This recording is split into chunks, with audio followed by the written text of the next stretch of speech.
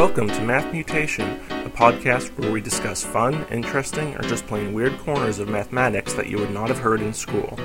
Recording from Hillsboro, Oregon, this is Eric Seligman, your host. And now, on to the math. Math Mutation 124. Everything is a rubber donut.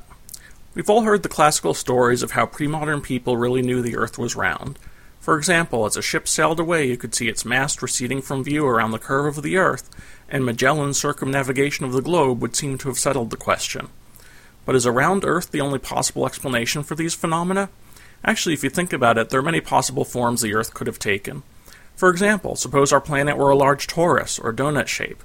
People would have observed local curvature as they watched departing ships, and again it would have been possible to travel west for a while and return from the east. There are a few pesky laws of physics that tend to produce round planets, but in this podcast we don't care about such trivial details since we're just thinking about the mathematical possibilities.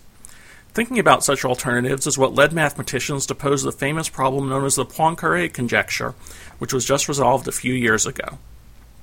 To begin with, suppose our planet had been a torus. Would there have been ways to distinguish that situation from living on a sphere? Actually, there are various fundamental differences between a torus and a sphere. For example, if you circumnavigate the sphere, your path partitions it into two halves, and anyone crossing from the north of your path to the south of it must cross your path at some point. On the torus, if you were circumnavigating the short way into the donut hole and back, your path would not bisect it, and another traveler could make it to the other side without ever crossing your path. A similar test you could do is to stretch a long rubber band along your path and tie it together when you return to your starting point. When you're done, can you slide it along the surface and eventually contract it back to an arbitrarily small size? On a sphere, you'll always be able to do this, but on a torus, if you traveled into the hole and back, you'll never be able to fully contract the rubber band. The branch of mathematics that studies basic properties like these of surfaces is known as topology. In topology, mathematicians study the essential features of surfaces that do not vary when they're stretched or continuously deformed. So you can think of a surface as a giant sheet of rubber. Tearing or gluing is out of bounds, but you can distort it all you want. In more precise terms, two surfaces are homeomorphic or topologically equivalent if there's a continuous invertible one-to-one mapping between them. The classic example is that a coffee cup is topologically equivalent to a donut. Both are continuous surfaces with a single hole. You can imagine creating non-equivalent surfaces by adding extra handles to a sphere or punching additional holes in a donut. Add one handle to a sphere and you have a travel sphere convenient to take on the airplane, but with a little stretching it's also equivalent to a donut.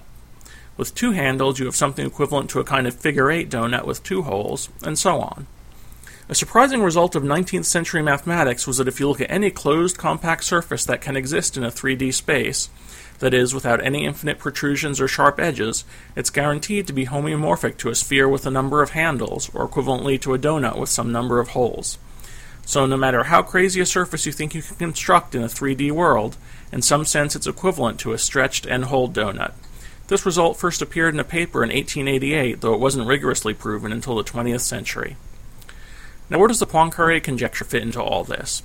Well, first we need to extend our vision by a dimension and think about discussing three-dimensional surfaces in four-dimensional space. Not very easy to visualize due to our daily lives occurring in our lame 3D universe, but the basic concepts are the same. The question Poincaré asked is essentially whether, just like for 2D surfaces, any closed compact surface without a hole is homeomorphic to a sphere, is any such 3D surface in a 4 space equivalent to a hypersphere? I'm glossing over quite a few details here, but that's the basic concept.